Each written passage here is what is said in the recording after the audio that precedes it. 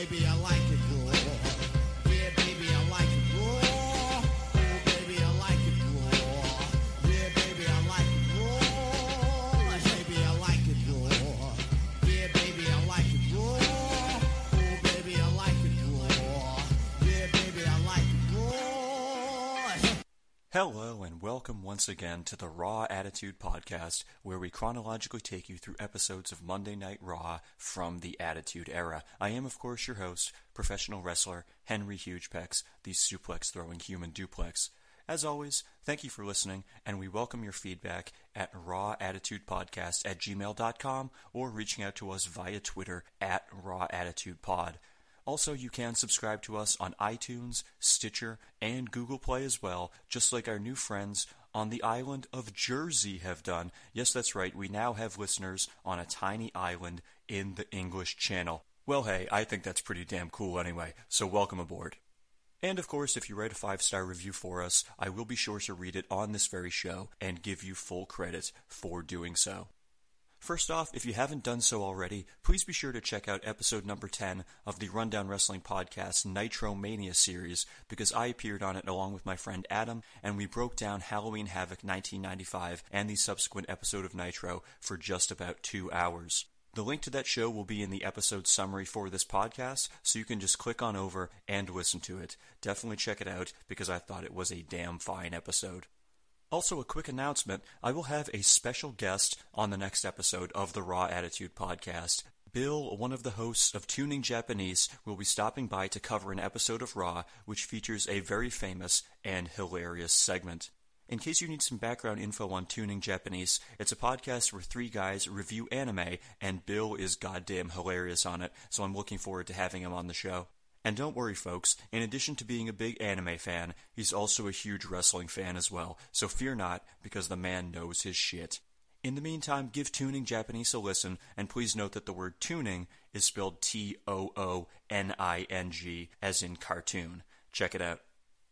Alright, so, with that being said, let's get into this week's episode.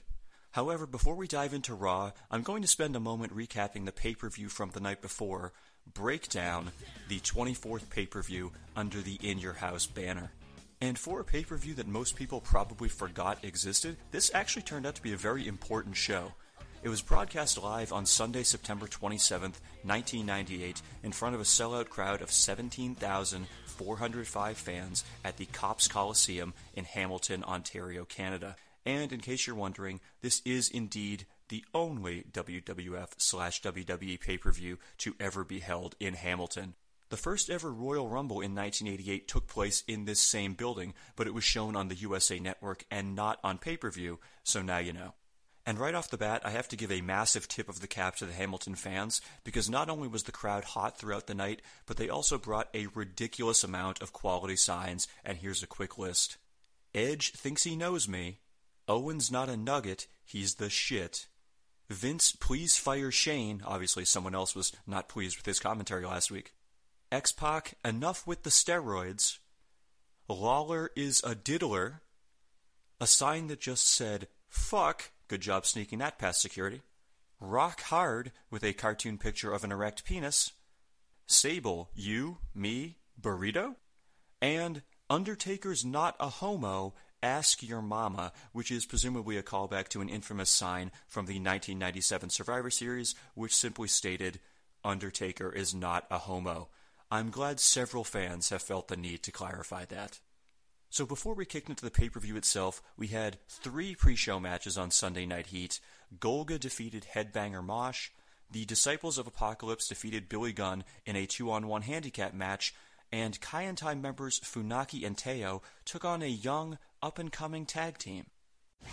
And their opponents, at a combined weight of 531 pounds, from Cameron, North Carolina, Jeff and Matt, the Hardy Boys. Now, for the record, this was not the Hardys' debut in the WWF. They had actually wrestled a handful of matches in 1997 on Raw and Shotgun Saturday Night, where they were basically jobbed out at every turn, but this is the first time they've come close to sniffing a pay-per-view appearance, so I get the feeling that there may be bigger things on the horizon for them. And sure enough, they even scored the upset victory over Kai and Tai on this night, so already their fortunes are picking up because they actually won a match. I guess you could say their losing streak has finally been broken?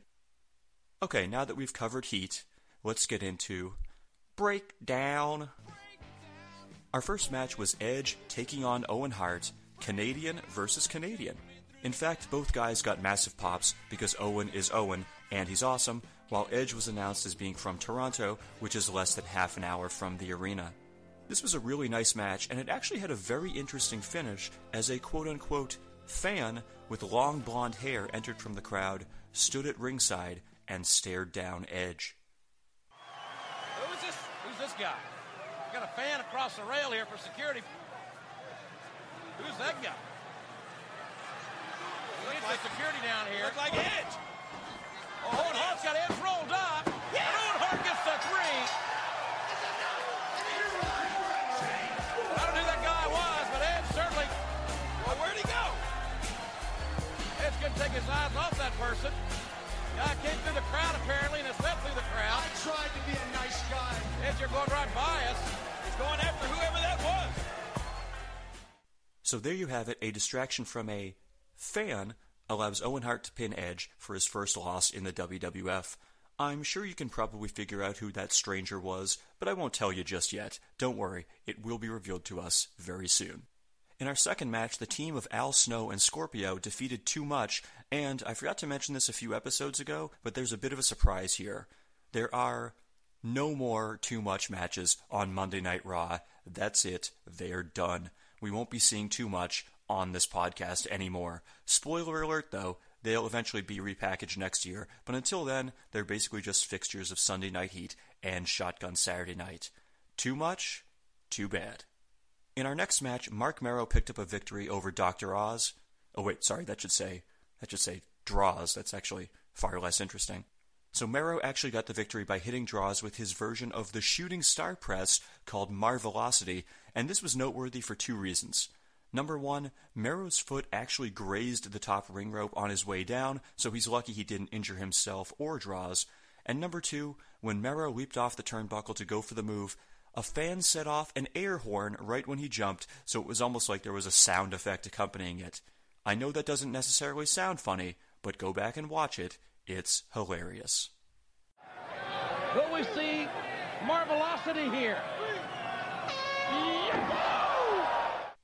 Our next encounter was Vader going up against the now mustacheless Bradshaw in a Falls Count Anywhere match, and, of course, because he's JBL, he cut a pre-match promo where he took personal pot shots at his opponent for no apparent reason. Bradshaw, your match against Vader tonight, no holds barred, Falls Count Anywhere, 1 fall to the finish. It isn't going to be pretty. Hell no, it's not going to be pretty. I didn't come here to wrestle that fat bastard. I came here to fight him. Vader, you're fixing to find out. It's survival of the fittest, not the fattest. Well, I apologize, ladies and gentlemen, for that choice of language by the large Texan. One thing you can say about him, his dickishness has always been consistent. And as you might expect, Vader does the J.O.B. to JBL, which is just kinda sad. I mean, losing clean to post-new Blackjack Bradshaw, you might as well just shovel the dirt on the man's career right now. In our next match here at Breakdown, the now former European champion D'Lo Brown picked up a victory over Gangrel in a rare heel versus heel match thanks to outside interference from Mark Henry. And yes, for those of you scoring at home, that marks Gangrel's first loss in the WWF just a little more than 1 month after his debut. Also, props to the fan who held up the sign during Gangrel's entrance, which said, quote, "D'Lo versus Gangrel, who cares?" To which I say, I actually kind of cared about the match. I guess maybe it was just me. After that, we had a steel cage match between The Rock, Mankind, and Ken Shamrock. You may recall that these 3 men fought each other on Raw to determine who would become the number 1 contender to the WWF title, but The Undertaker and Kane interrupted the match, beat the shit out of all 3 guys, and we never got an actual winner. Presumably, a steel cage will serve to keep out any intruders tonight. And, in case you're wondering, yes, they are still using the classic blue bar steel cage for this match, which is always nice to see. So while the stagehands were constructing the cage, we went backstage for 3 separate promos from the participants in the match. Shamrock was dull as hell, as is the trend for him, and Rock was his usual entertaining self, saying that Shamrock and Foley have, quote, too much sugar in their testes. But then we got Mankind's promo, and, well, I'm just going to play it for you here because I thought it was hilarious and the best of the three. Mankind, in tonight's cage match, it appears Ken Shamrock is looking for blood, and The Rock is looking for glory. What are you looking for? Well, Kevin Kelly, I'm looking for an end to world hunger, but I don't really expect to have that happen during this match. But I'm going to overlook the stupidity of this question because I'm used to stupidity all my life. When I broke JoJo Miller's guns because I wanted them, in retrospect, that was probably a stupid thing. When I saw a grown man urinating on an electric fence, I thought that was a stupid thing. The president of this country sacrificing a nation for a girl that even I would have turned down in high school is probably a stupid thing. But of all the stupid things I've seen in my life, nothing rivals the people's elbow for sheer stupidity. So if you think that Mankind in a pay-per-view match inside a steel cage is going to lay down and sell that abortion, well, you're even stupider than I look. And Ken Shamrock, as far as you looking out for blood, well, I have news for you. You see, I have trained inside the museum with Spaceman Frank Hickey, and I am ready. Sugar-coated testes. Is that a new breakfast cereal? As if we needed another reason to love Mick Foley. So for the record, Shamrock gets a lot of boos, and Mankind gets a really nice pop, but The Rock is massively over with the fans. I mean, there are zillions of Rock signs in the crowd tonight, along with a bunch of Rocky chants as well. These fans are fully embracing The Rock's face turn, for certain. And for the record, despite what Mankind said in his promo, he did indeed end up selling the people's elbow. In fact, Rock actually hit Mankind and Shamrock with a double people's elbow at the same time, which the crowd absolutely came unglued for. I think this Rock fellow may have a future. At one point, Mankind also attempted to reenact his cage leap from SummerSlam 1997, which the crowd also went ballistic for, but The Rock moved out of the way, causing Foley to crash and burn. From there, Shamrock attempted to crawl out the cage door, but Foley grabbed his foot. However, Shamrock was able to grab the steel chair that the referee had been sitting in, so when Foley dragged him back inside the cage, Shamrock brought the chair with him. He swung the chair at Mankind but missed, so Foley took it and clobbered Shamrock in the head with it because it's 1998 and concussions don't exist in the WWF. From there, Mankind made the mistake of attempting to climb out of the cage, but while he was doing that, The Rock simply covered Shamrock and scored the 3 count before Foley could climb down to the floor. Your winner and the new #1 contender for the WWF Championship, The Rock. And it now appears that the People's Champ is one step closer to becoming the actual champ, so I guess we'll see how that progresses. Our next match was Val Venis versus Dustin Runnels, and to add further insult to the preacher, before the match began, Val brought Dustin's wife Terry out from backstage, and let's just say the outfit she was wearing was not conservative. Val and Terry then grinded all over each other in front of her husband, to which I must once again ask, how the hell is Dustin the heel in this equation? Good Lord. And to bury Dustin even further, Val got the clean win when he came off the top rope and hit him with the money shot, and in case you were wondering, yes, we did get the accompanying air horn from the crowd for this spot as well. I'm sorry, but that will never not be entertaining. And after the match, Val and Terry made out in front of Dustin again, because, you know, they're the good guys in this feud. Yeesh. Next up, we had a 6-man tag team match, Jeff Jarrett and Southern Justice versus new WWF European Champion X-Pac and the WWF Tag Team Champions, the New Age Outlaws. I will note that DX is featured prominently on the poster for this pay-per-view, including WWF Intercontinental Champion Triple H putting 2 flashlights over his crotch for some reason, but Hunter is not at all featured on this show, nor was he on the episode of Raw before the pay-per-view due to the fact that he had knee surgery. Ouch. Also, since Billy Gunn previously fought on Sunday Night Heat, this marks the 2nd consecutive show where Mr. Ass wrestled twice in one night since he did the same on last week's episode of Raw. It appears as though they may be trying to give Billy a bit of a push here, and to further back that up, he actually ends up scoring the winning pinfall in this match when he hits Dennis Knight with what Jim Ross calls a rocker dropper. Thankfully it was not yet given the horrendous name, the Fame-Asser. Fun match, but hey, WWF, to paraphrase Regina George from the movie Mean Girls, stop trying to make Billy Gunn happen. It's not going to happen. And now it's time for our main event WWF Championship match. Champion Stone Cold Steve Austin versus The Undertaker versus Kane in a triple threat match, which is basically a 2-on-1 handicap match since the Brothers of Destruction are not allowed to pin each other. As you might expect for a match like this, it was basically two sections done multiple times. Either Austin was fending off both brothers, or The Undertaker and Kane were beating the crap out of him. However, one of the main storylines going in was whether or not the Brothers of Destruction would eventually start fighting amongst each other, and as it turns out, they did. There were several times when The Undertaker tried to pin Austin, so Kane broke up the pinfall, and vice versa.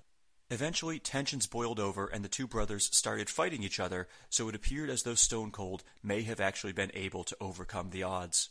However, Taker and Kane did end up putting their differences aside, and about 22 minutes into the match, they each grabbed Austin by the throat simultaneously, so let's pick it up from there. Son of a gun will never yes. Here we go. All you guys got to do is coexist for 10 seconds. Double choke slam. A double choke slam. The Undertaker and Kane. That's got to be. They got it. Austin has lost the title. Austin has lost the title.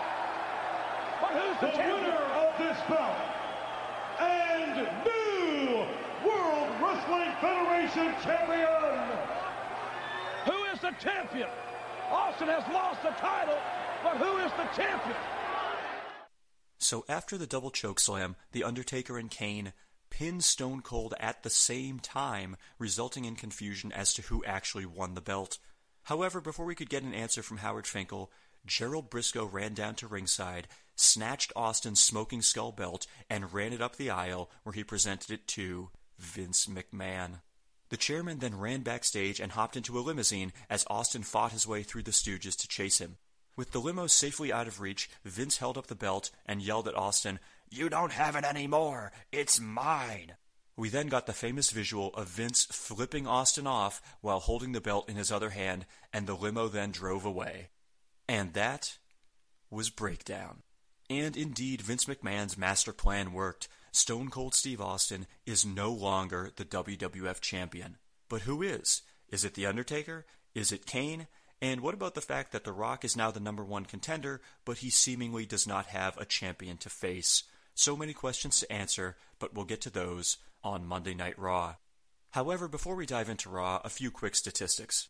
Breakdown ended up achieving 315,000 pay-per-view buys, which was 40,000 more than WCW's Fall Brawl from 2 weeks prior, where the Warrior competed in a WCW ring for the first time. Not only that, but when you compare Breakdown to last September's WWF pay-per-view Ground Zero, it literally almost doubled the buy rate, as Ground Zero only garnered about 161,000 buys.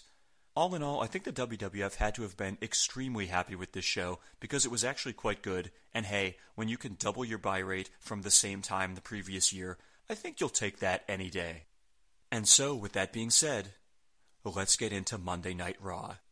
It is Monday, September 28th, 1998, and we are live from Joe Louis Arena in Detroit, Michigan, in front of 14,517 fans. Some of the other noteworthy shows which have taken place in this arena include the 1991 Survivor Series, the 1999 Survivor Series, the 2009 Royal Rumble, and the February 2016 episode of Raw, where Shane McMahon returned to the WWE after a 7-year absence. One other noteworthy event which took place in Joe Louis Arena was WCW's Halloween Havoc 1995, which, as I mentioned before, I discussed in depth on the Rundown Wrestling Podcast Nitro Mania show. And I repeat, be sure to check that out if you haven't already, because it's now available, and I think it's a great 2-hour talkfest on that particular disaster of a pay-per-view. Be sure to click that link in the episode description.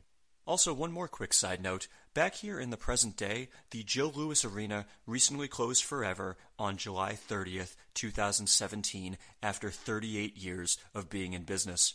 But don't worry, it will be replaced by the Little Caesars Arena. Gotta love that corporate sponsorship, huh? So we begin Raw with a montage recapping Vince McMahon's master plan, which, for some reason, features Albert Einstein, John F. Kennedy, and Martin Luther King Jr., along with footage of the Austin-Vince feud from the past few months. From there, for the third week in a row, we do not cue up the opening credits, the pyro, or the obligatory scanning of the crowd, and instead we just go right into the show. However, I will of course mention some of the noteworthy signs in the crowd, including, "My nuts itch," "Eat a dick, Vince," "What's wrong, Austin? You look stunned," "Duck, my sick," "Sable, show me your tatas," very subtle, "4 words for ya, suck it and swallow," "Vince, hire me, I'm silicone free," and perhaps one of the more offensive signs we've seen so far, "Goldberg fears Hitler." And you know, I'm thinking that one probably should have been confiscated. I mean, come on, security, how did you let that one get displayed on camera all friggin' night? Jesus. The show begins with Stone Cold Steve Austin's music playing, but instead of the former WWF champion coming out, it's Vince McMahon, Pat Patterson, Gerald Briscoe, and Commissioner Slaughter, and they're flanked by a team of 8 police officers. They all enter the ring, and Vince is proudly draping Austin's smoking skull belt over his shoulder. The chairman grabs a mic and says that maybe the next time when he makes a guarantee, the fans will listen to him. In fact, that's all he ever wanted from Stone Cold. He just wanted him to listen to reason, but Austin had to play by his own rules. Vince then tells us that, unlike the last time when Austin lost the belt in June, this time around, there will be no rematch. However, Vince isn't such a bad guy because, in honor of Austin's career, he is naming tonight Stone Cold Steve Austin Night. He says that he will even have police officers waiting for Austin when he arrives to make sure he has easy access to the arena. And that's not the only reason for celebration, because tonight, a new World Wrestling Federation champion will be crowned. Vince then goes on to point out that the new champion will be awarded the real WWF title, not the Smoking Skull belt. He then proclaims that the only place where that belt will be going is, quote, "above my fireplace, on my mantle, in one of my homes." Commissioner Slaughter then fastens the Smoking Skull belt around Vince's waist, and the chairman says that he hopes Stone Cold will join the ceremony later tonight when the new WWF champion is crowned. We then cut to a shot of our commentators for the evening, Jim Ross and Jerry the King Lawler. They run down some of the matches for tonight, and, amusingly, we see a fan with an Al Snow mannequin head jump into the shot behind them, followed immediately by a security guard yanking him right out of the shot. Pretty hilarious. Our first match of the evening is for the WWF Tag Team titles, champions the New Age Outlaws versus challengers Southern Justice, accompanied by Jeff Jarrett. However, before the match begins, Jerry Lawler has a few words for us. You may recall that JR and the King were away last week filming the Andy Kaufman biopic Man on the Moon, starring Jim Carrey, and reports circulated around this time that Lawler and Carrey got into a legitimate fight on the set. Lawler tells us that what's being reported in the media isn't accurate because if he had attacked Jim Carrey, he would still be in the hospital right now. Lawler then says he will go into further depth about the incident when Jim Carrey himself shows up on Raw. Yeah, go ahead and file that one under nice try. Jim Ross also had a couple DX injury updates for us. X-Pac was injured last night at Breakdown when Jeff Jarrett broke a guitar over his head, causing a splinter to get in his eye, but he'll be good to go later on tonight. Also, as mentioned before, Triple H had surgery last week to repair his injured knee, and JR tells us he's going to try to tough it out, but yeah, we'll see. So anyway, back to the Outlaws versus Southern Justice. The finish of the match came when Billy Gunn hit Dennis Knight with the rocker dropper, but Jeff Jarrett slid into the ring with his guitar in an attempt to break up the pinfall. Instead, however, the Road Dogg booted him out of the ring and snatched the guitar away. Billy then set up Knight for a pile driver, but before he could deliver it, Road Dogg smashed Knight in the back with the guitar. The announcers do a good job playing up the fact that Road Dogg couldn't help himself because he was still frustrated over the fact that Jarrett injured his throat with a guitar 2 weeks ago, so he couldn't resist clobbering Knight with one himself. Of course, this results in a disqualification, so your winners are Southern Justice. And now, this is where things get interesting. With Road Dogg holding up the broken guitar to taunt Jarrett and Southern Justice, Billy Gunn grabs his partner by the shoulder and turns him around. Billy then starts shoving Road Dogg, and they go nose to nose, so X-Pac runs out from backstage in an attempt to soothe things. Pac is sporting a bandage over his right eye from the aforementioned guitar shot he received from Jarrett at Breakdown last night, and things may have just gotten worse for him because when he tries to calm Billy down, Mr. Ass accidentally pokes X-Pac in his injured eye. Billy then exits the ring and starts walking backstage, but as he is doing so, Chyna wheels the recuperating Triple H to the ring in a wheelchair. Hunter grabs Billy's arm, but Mr. Ass slaps his hand away. Chyna then stands in front of Billy, but he just brushes past her and heads to the locker room. I have to say, I find it interesting they're teasing another DX split since they just did a similar angle only about a month and a half ago. Or maybe this time it will just be Billy Gunn separating from the group. To be honest, I don't actually recall how this ends up playing out, so I guess we'll find out together. But before moving on from this segment, there is one more interesting note from the Outlaws' Southern Justice match. This was actually the final Monday Night Raw match for Mark Canterbury. He debuted with the WWF 4 years ago under the gimmick of a pig farmer named Henry O. Godwin. Get it? H-O-G? But this is the last match we will ever see him wrestle on this podcast. And that's actually kind of a shame, because I'm probably the one person in the world who thought that Southern Justice had potential. Unfortunately, Canterbury ends up being forced to retire due to complications from spinal fusion surgery that he had last year after the Legion of Doom botched a doomsday device and dropped him right on his fucking neck. And so, because his wrestling days are done, I feel that it's only right to send Mark Canterbury to wrestler heaven.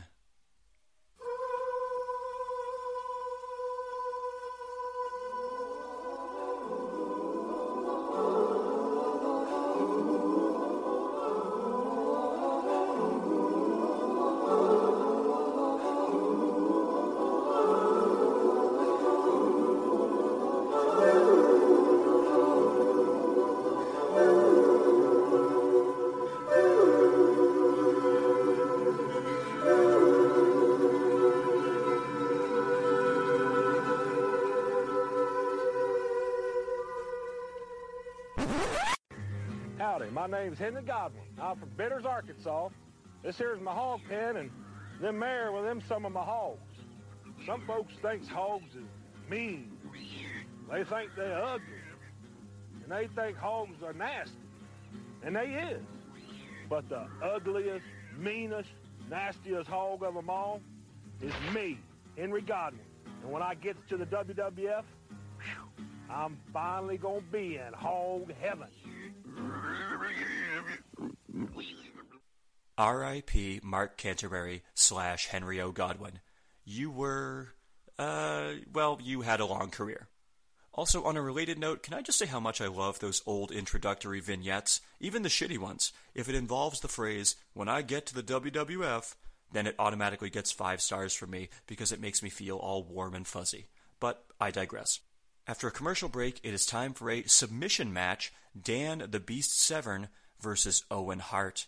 When we last saw these two together, Severn was acting as Owen's coach for his Lion's Den match against Ken Shamrock at SummerSlam, and Severn left his protege hanging when Owen asked for him to throw in the towel. Also, Severn is from Coldwater, Michigan, about 2 hours away from the arena, so he gets a nice size pop from the Detroit fans. So the match only lasted for a little more than 2 minutes before we got an interesting ending. Severn put Owen into a dragon sleeper, and Owen flipped backwards in order to escape. He then picked up Severn and hit him with a tombstone pile driver. Yes, that's right, the very same move he used to almost end Austin's career last year. And by the way, it was the exact same type of tombstone he hit Austin with. Owen picked Severn up and delivered the move by dropping on his ass, as opposed to the Undertaker's version of the tombstone, where Taker goes forward and lands on his knees.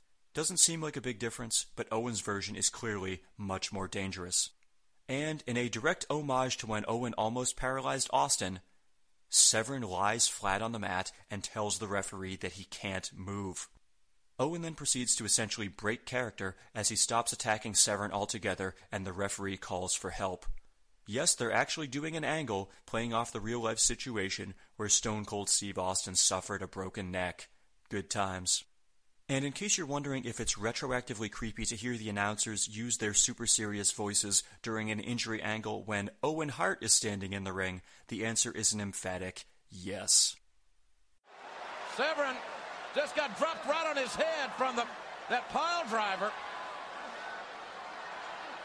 Uh-oh. Uh-oh, well. Severn not moving. Hey, guys, Dan Severn's not moving.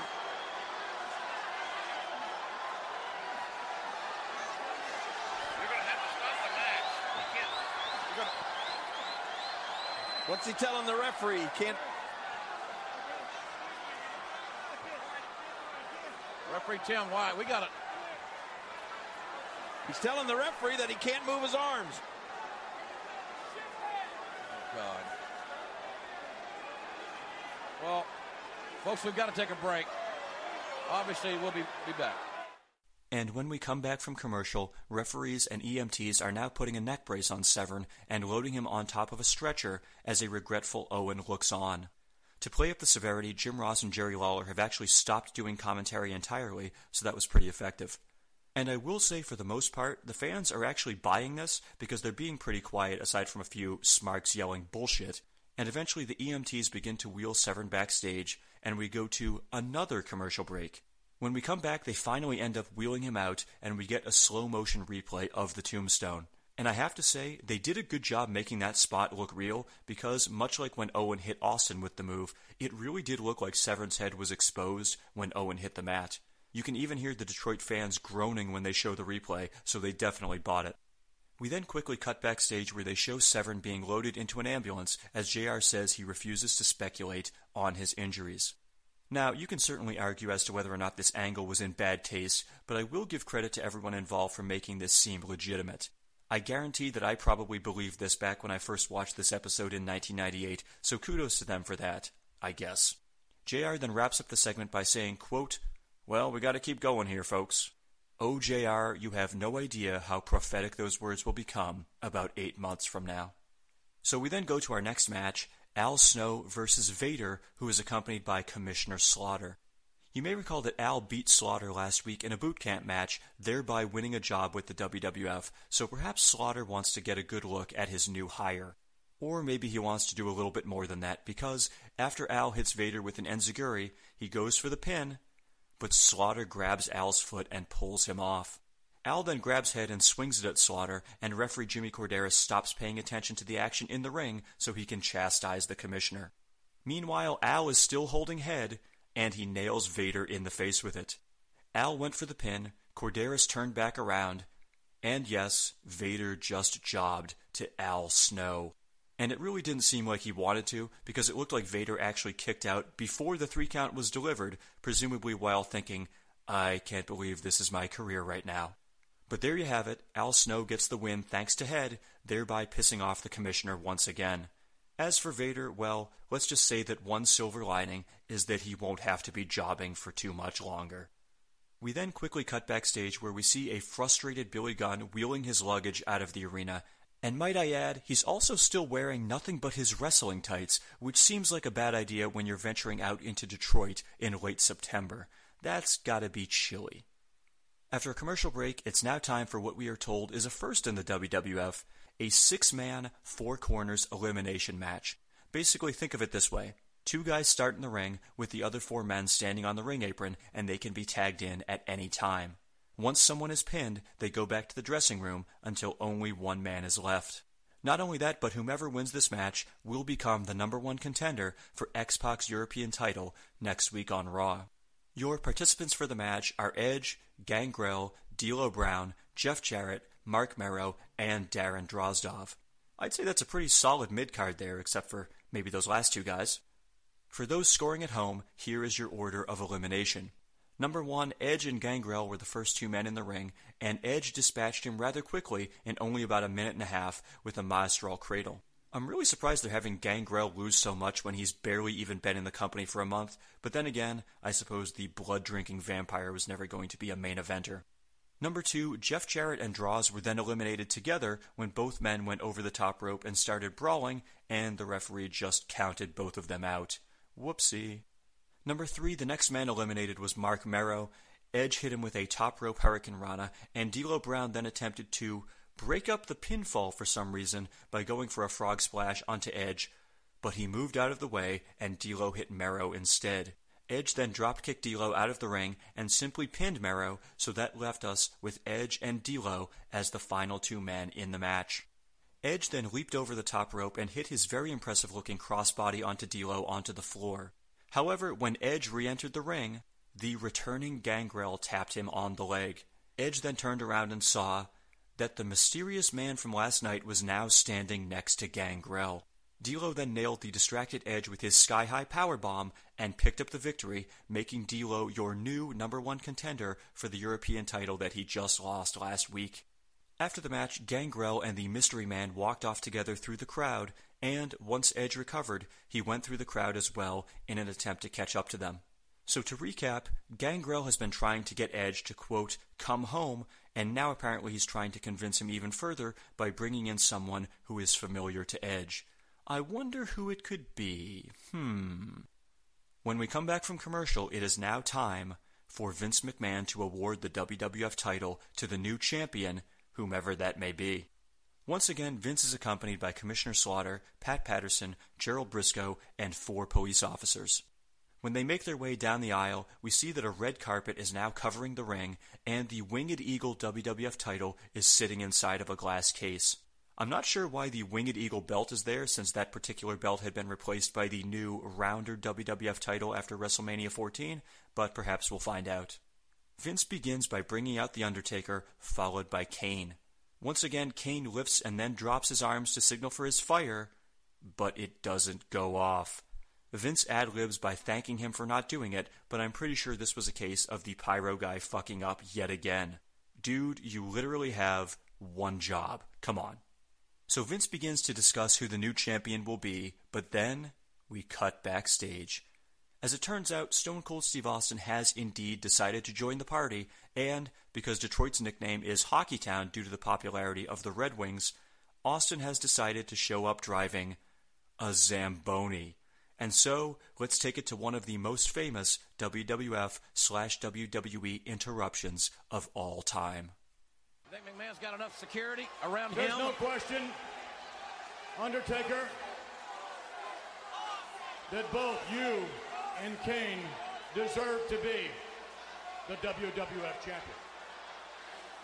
The two of you single-handedly covered Stone Cold Steve Austin for the championship. The two of you who have had tremendous battles between the two of you. Austin. The two of you have gone at it tooth and nail. The two of what that? Don't let him in here. Austin's coming to the arena. Don't let him in here. Austin tearing up his weapon. Austin raising hell. Yeah. Oh, yeah. Business is about to pick up. My God, he's going to run right to the top drop. He'll run us over. Stone Cold is here. Get your guns out. He's going to crash the damn party. Oh, yeah. Austin got McMahon. Austin's got McMahon. Get him. Oh, yeah. Oh, cops are coming, Austin. Lock him up. Mr. McMahon just got a small dose of what a lot of folks think that he's got coming. Just a small dose. Okay, so a few things you can't tell just from listening to that segment. Number one, when Austin is driving the Zamboni backstage, he runs over one of the light fixtures and absolutely crushes it, which is pretty funny to see. Number two, when he drives the Zamboni into the arena, he actually runs it into the side of the ring, and the impact causes it to visibly move back about a foot or so. I wonder if there was some panic from the ring crew at that moment. Number three, Austin stands on top of the Zamboni, leaps over the ropes, and clotheslines Vince, which is pretty goddamn awesome. Also, somehow, as soon as he starts punching Vince, a fan manages to throw a Stone Cold inflatable punching bag into the ring. I have no idea how someone actually managed to throw that thing that far, but kudos to them, I suppose. And number four, Austin is obviously arrested by the police officers in the ring as soon as he attacks Vince, and he can barely contain his smile when they escort him up the ramp because the crowd was just eating up this segment so much. In fact, when the cameras follow him backstage, he actually issues a very famous warning to the chairman. It took 8 police I officers. ain't through with you, Vince. I ain't through with you, not yet by a long shot.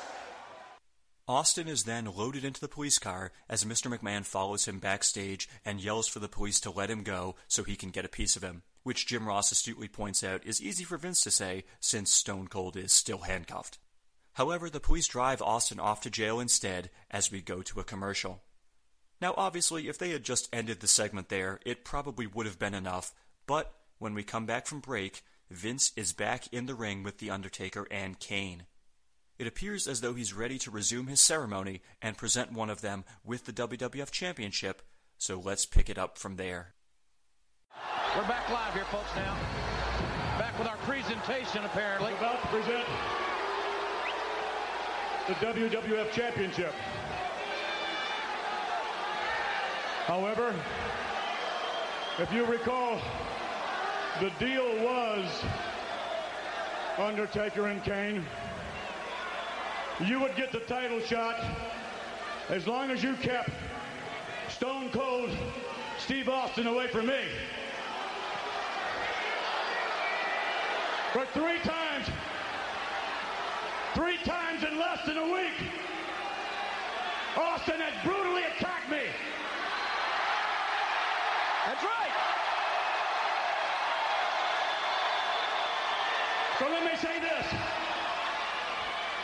You didn't live up to your end of the deal. I'm not going to live up to mine. What? What's he saying, JR? You're going to have to fight for it.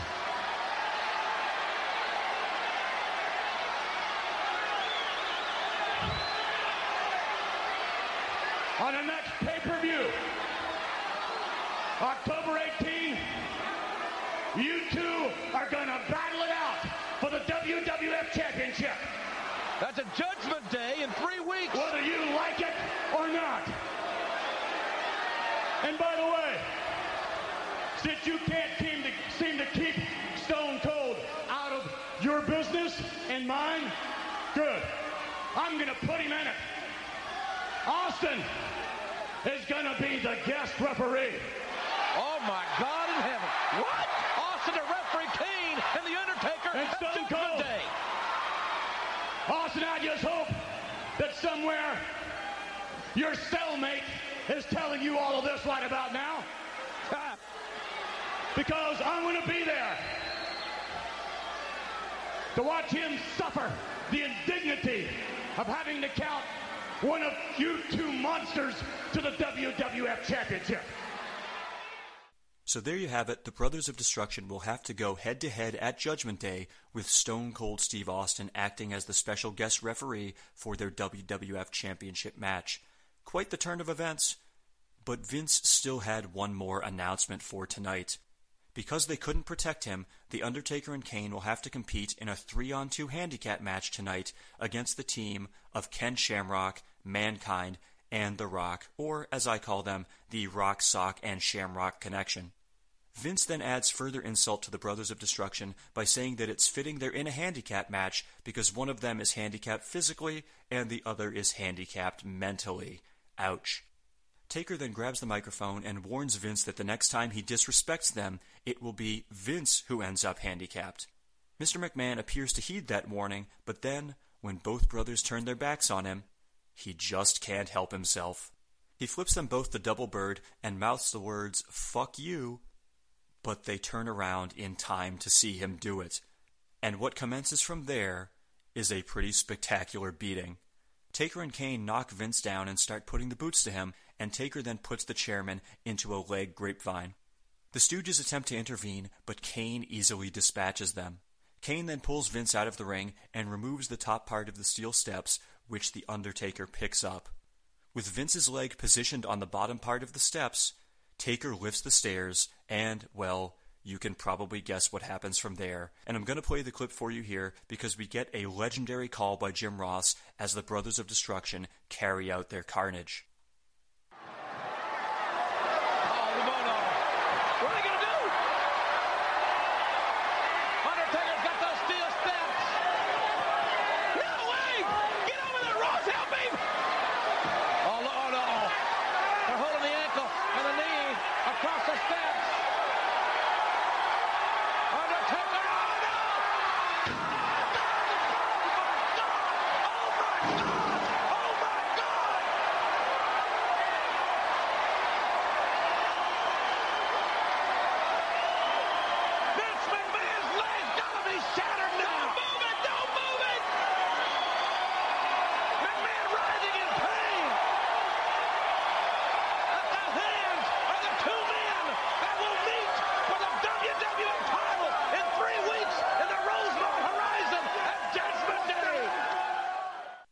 So what you just heard was The Undertaker lifting up the steel stairs and dropping them right down on Vince's ankle.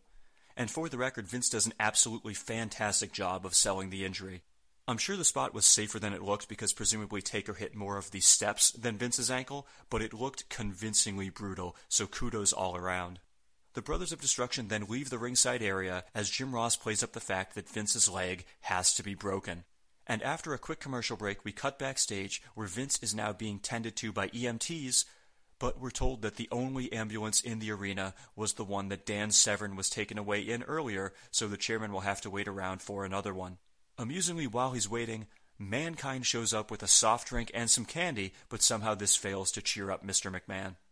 And that, ladies and gentlemen, was one hell of a segment. Between the Zamboni interruption and the Brothers of Destruction snapping Vince's leg like a dry twig, the whole thing took up about 20 minutes of TV time, but the crowd absolutely ate it up, as you could hear in those clips. Fantastic stuff. If you're a wrestling fan, by now you've probably seen both of these segments at some point, but fuck it, go back and watch them again, because they really stand the test of time. They were awesome then, and they're still awesome now. What more do you need? Not only that, but both segments directly lead into yet another classic moment next week when Vince McMahon is in the hospital, but we'll touch on that in the next episode when Bill from Tuning Japanese joins the show. So that's an incredibly tough act to follow, but we must now go back to the arena for our next match, Mark Henry versus Farouk, with Chyna as the special guest referee for some reason. Apparently they're really going wild with that guest referee thing lately, huh? We were just told Stone Cold would be the guest referee at Judgment Day, and now Chyna is a guest referee in the very next segment. I'm starting to get worried that Vince Russo may be running out of ideas. Before the match begins, we flash back to last night on Sunday Night Heat, where Chyna attacked Mark Henry backstage before referees pulled her off of him. Henry then said to her that he knew she couldn't wait to get her hands on him again, so Chyna escaped from the refs and walloped him in the back with a lead pipe. Clearly, romance is in the air. And when we go back to the arena, the World's Strongest Man plays that up even further by blowing kisses at Chyna as he comes to the ring. Definitely not creepy at all. Early on in the match, Henry hit Farouk with a power slam and went to pin him, but Chyna completely ignored him. Henry then said, "Come on, baby," but somehow that didn't do the trick. Henry picked up Farouk for a press slam, but when he lifted him up, Chyna hit him with a low blow. Farouk then landed on top of him, and Chyna proceeded to make a fast count, giving a rare victory to Farouk. This is one of those matches where you go in thinking, I know exactly how this is going to play out, and you're right. However, after the match, a random man in a suit, who Jim Ross identifies as a process server, comes into the ring and hands Chyna an envelope. When she opens it, we see that there are some papers inside, but we don't know what they are. She stares at Mark Henry, tosses the papers on the ground, and heads backstage as Mark scrambles to pick up the documents. Presumably, she was not being offered membership into the Nation of Domination. We then cut backstage again where Vince McMahon is finally being loaded into an ambulance as Mankind continues to shove a cup of soda in his face, much to the chairman's annoyance. The ambulance then drives off, and personally, I think it'd be fitting if Vince and Dan Severn were somehow sharing the same hospital room. I think that'd be a nice pairing. We then cut to Michael Cole, who is elsewhere backstage with Ken Shamrock. And interestingly, Shamrock goes a bit heelish on the hometown crowd as he says, quote, "I don't like Detroit much," which garners a whole bunch of boos. He then tells Mankind that even though he's going to be his partner tonight, he hasn't forgotten about the fact that he hit him with a chair last night at Breakdown. I guess we shall see how that plays out. When we come back from commercial, we get another vignette for Steven Regal, who, as you may recall, is a real man's man. This week he's using an excavator to dig up the earth as the announcer informs us, quote, "Some men move furniture, this man moves mountains." Admittedly, these vignettes have been declining in quality since the first one, but I'm still looking forward to Regal's arrival anyway, mainly for his amazing theme song. We then go back to the arena for our next match, Oddities members Kurgan and Golga, accompanied by the Insane Clown Posse, versus the Headbangers. And if you're watching on the WWE Network, they completely edit out ICP performing the Oddities theme song, which is noteworthy because the Clowns got a very nice size pop since they are proud native Detroiters. They even got an ICP chant at one point from the hometown crowd, so I guess at least one town likes them. Flashing back to last week, the Headbangers turned heel by spraying mace in the Oddity's eyes and ripping up Golga's Cartman doll, but you will be happy to know that Golga now has a brand new, much larger Cartman, so it worked out pretty well for him. As for the match itself, it literally only lasts 2 minutes. Thrasher bounced off the ropes, but ICP tripped him behind referee Jimmy Corderas' back. Kurgan then hit Thrasher with a splash. Does that make him a Thrasher Splasher? And Corderas turned around to count the pinfall, giving the victory to the Oddities. Nice way to start that Headbanger heel turn, huh? After the match, the Oddities and ICP taunted the Headbangers from inside the ring, so it appears as though this feud may continue, although I would be perfectly fine if it did not. We then go backstage where Michael Cole is with The Rock, but thankfully Rocky immediately shoves Cole out of the frame and grabs his microphone for himself. He says that he isn't too pleased with the fact that he has to team up with the 2 jabronis he beat last night at Breakdown, but it's okay because he's now the #1 contender for the WWF title. And speaking of which, that reminds me of last week's episode of Raw, where it was announced that whoever won the triple threat match would get the title shot on this episode of Raw, and Vince McMahon had even claimed he would act as the special guest ring announcer. So, I guess that's not happening tonight then, is it? Sorry to all you suckers who bought tickets thinking you'd actually get to see a championship match, but in fairness, at least you did get that Zamboni segment. We then cut to Val Venus, who is standing against a wall in some random location. He asks someone off-screen if she found her earrings yet, and of course, Terry Runnels pops her head up from below the frame. She hasn't found the earrings yet, so she goes right back down and out of the picture. Last week, Val couldn't find a kitty cat. This week, Terry can't find her earrings, so I'm starting to think these two may be very unreliable when it comes to their personal property. And when we come back from break, this segues us nicely into our next match, and it's a WWF European title match, champion X-Pac, with his right eye still bandaged, versus challenger Val Venus, who is, of course, accompanied by Terry. A few minutes into the match, X-Pac knocked Val Venus down in the corner, setting him up for a Bronco Buster. However, Terry grabbed X-Pac's leg behind referee Tim White's back, causing him to fall to the canvas. Amusingly, Chyna then came out from backstage, walked over to Terry, and just shoved the living shit out of her, knocking Terry to the ground. Personally, I was hoping that Chyna would ragdoll her like she did when she debuted a year and a half ago, but no such luck. Val then got in Chyna's face, and that provided enough of a distraction for X-Pac to hit him with a baseball slide. Pac and Chyna then both just started stomping the shit out of Val in full view of referee Tim White, so he called for the disqualification. Val Venus is your winner, but X-Pac is still the European champion. Once Pac and Chyna head backstage, a disappointed Val re-enters the ring, but Terry attempts to cheer him up by making out with him. And then, well, let's pick it up from there. Wait a minute, they picked this place of tonsil hockey. Oh, good Lord. Well, I don't think we need to stay. We hung on this shot. What the hell's that? Goldust music. What? Well, you listen to this ovation. This is amazing. These fans are standing. Hey, Val. I told you he was coming back.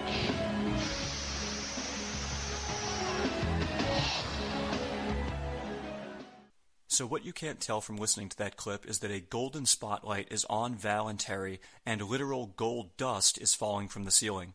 However, we only got that voiceover, and Goldust himself does not make an appearance in the arena. He is coming back, but I guess we'll have to wait for another day.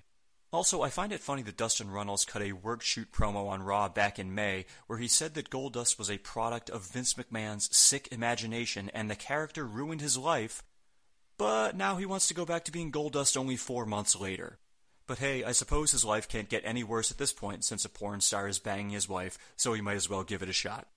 We then go backstage where Michael Cole is with Mankind, who continues to mock the People's Elbow, referring to the one from last night at Breakdown as the worst move he's ever seen in the 100-plus years of wrestling's existence. I actually somewhat agree with this sentiment here because I also think the People's Elbow is terrible, but Mick, when you see the object you'll be using for your finishing move in just a few weeks, let's just say you may end up topping The Rock for worst move ever. Just saying. And when we come back from break, it is now time for our main event 3-on-2 handicap match, The Undertaker and Kane versus The Rock, Mankind, and Ken Shamrock.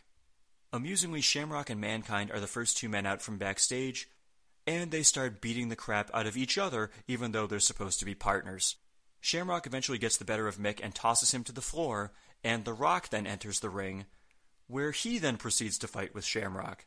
Mankind then re-enters and joins the fight as well, so it appears as though these guys have no interest in coexisting. Eventually, The Undertaker and Kane make their entrance, but Rock, Foley, and Shamrock just go right back to fighting each other. Pretty funny stuff. The Brothers of Destruction then toss Foley and Shamrock out of the ring, and they continue to fight each other on the floor. This match is already bonkers, and it's barely even started. Thankfully, Foley and Shamrock finally appear to call a truce, and both men head to a corner so the tag match can officially begin. So Rock, Foley, and Shamrock did end up coexisting for about 2 minutes. Because once Foley tagged Shamrock in, Shamrock then responded by knocking Mankind down and kicking the crap out of him. The Rock then entered the ring and clotheslined Shamrock, which allowed The Undertaker to attempt a cover on him. I have to say, I've never seen a tag match before where the partners are literally fighting each other more than their own opponents. It's pretty goddamn entertaining, I must say. Things did eventually settle down somewhat, and Mankind played the face in peril for the majority of the match.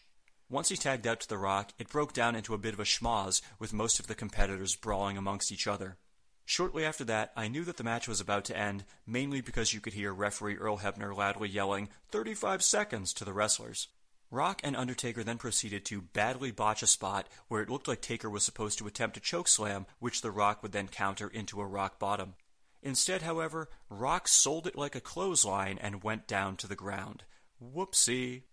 So of course, what do you do after that happens? You redo the exact same spot because, fuck it. So shockingly, Taker whipped Rock off the ropes and he went for a chokeslam, but surprise, Rock countered it and hit him with a rock bottom.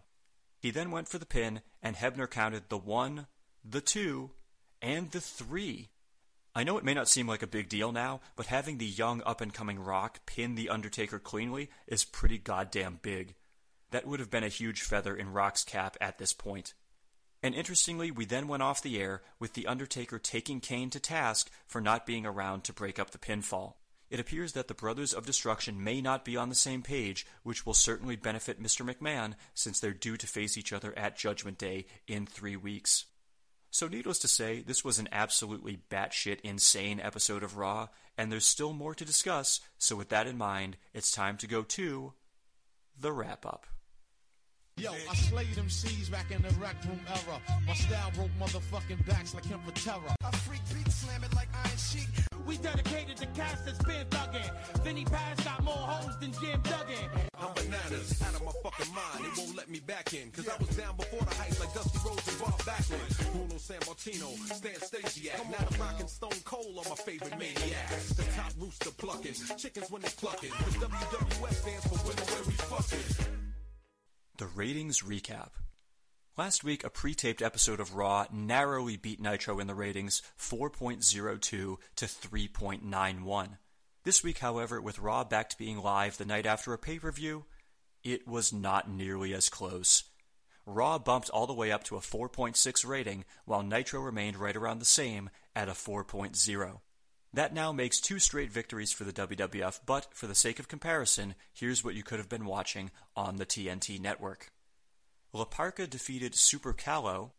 New One Warrior Nation member The Disciple defeated Sick Boy, and for the record, Disciple no-sold all of Sick Boy's offense in this match, beat his chest, and shook the ring ropes because he is now imbued with the power of the Warrior. Yup, that's where we're at, folks. Scott Steiner defeated Lenny Lane and Nick Dinsmore, yes, the future Eugene, in a handicap match. Ernest the Cat Miller defeated Psychosis. Chavo Guerrero defeated Disco Inferno. Scott Hall defeated WCW Cruiserweight Champion Kidman in a non-title match. Yes, that's right, Scott Hall, who is currently being booked as an alcoholic, jobbed out the reigning Cruiserweight Champion who just won the belt 2 weeks ago. Makes sense. Alex Wright and the British Bulldog went to a no contest.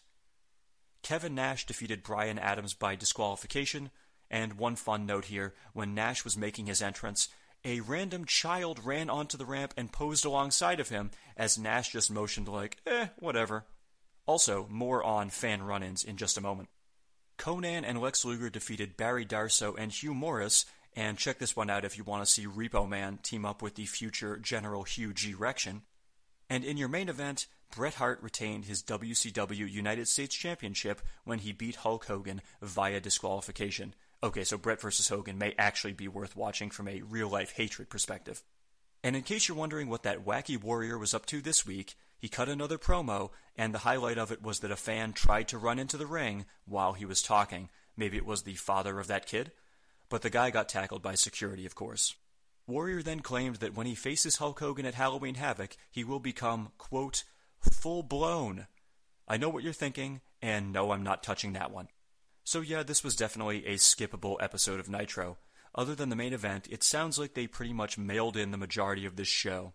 Even the craziness with the Warrior was kept to a minimum this week, but don't worry, next week gives us what I believe is one of the most ridiculous segments in the history of professional wrestling, and I look forward to discussing that with Bill from Tuning Japanese, so stay tuned for that. But in the meantime, let's finish it up with the Raw synopsis. So when people think of the Attitude Era, one of the big buzzwords that usually comes up is unpredictable, and you would be hard-pressed to find an episode of Raw which had more unpredictable, out-of-nowhere content than this one. Not only did Austin drive a goddamn Zamboni into the ring, but The Undertaker and Kane broke Vince McMahon's leg immediately afterwards, and we still do not have a WWF champion. Plus, the show featured a main event where one team spent a good portion of the match fighting each other. Billy Gunn now seems like he may want to leave DX, Dan Severn may have been crippled, and oh, by the way, let's throw in the future return of Goldust just for the hell of it. On episode number 39 of this podcast, I made the claim that the September 14th episode of Raw was one of the best of all time, but on a similar note, this episode was likely one of the most chaotic episodes of all time. When comparing Raw and Nitro at this point, it seems like WCW is content to maintain the status quo, where the WWF is just throwing as much shit as possible out there to see what sticks, and somehow, almost all of it is sticking right now. If you want wall-to-wall craziness with some incredible surprises, definitely give this episode a watch, because it is bonkers in the best possible way. A huge thumbs up for this episode, and a big tip of the cap to the WWF for really bringing their A-game since those abysmal Saturday Night Raw episodes. Great stuff. And on that note, I think we can wrap this episode up. As always, thank you for listening to the Raw Attitude Podcast. I am Henry Hugepex, the suplex-throwing human duplex, and I will remind you once again to feel free to subscribe to us on iTunes, Stitcher, or Google Play. Send us an email at rawattitudepodcast@gmail.com or tweet us at rawattitudepod. Or more importantly, write us a 5-star review on iTunes because that helps us find an even wider audience. And of course, if you do that, I will be sure to read the review on this very podcast and give you full credit for doing so. I have nothing further to add about this episode, so, what the hell. I'll leave you with another clip of Mankind burying the people's elbow from this episode of Raw.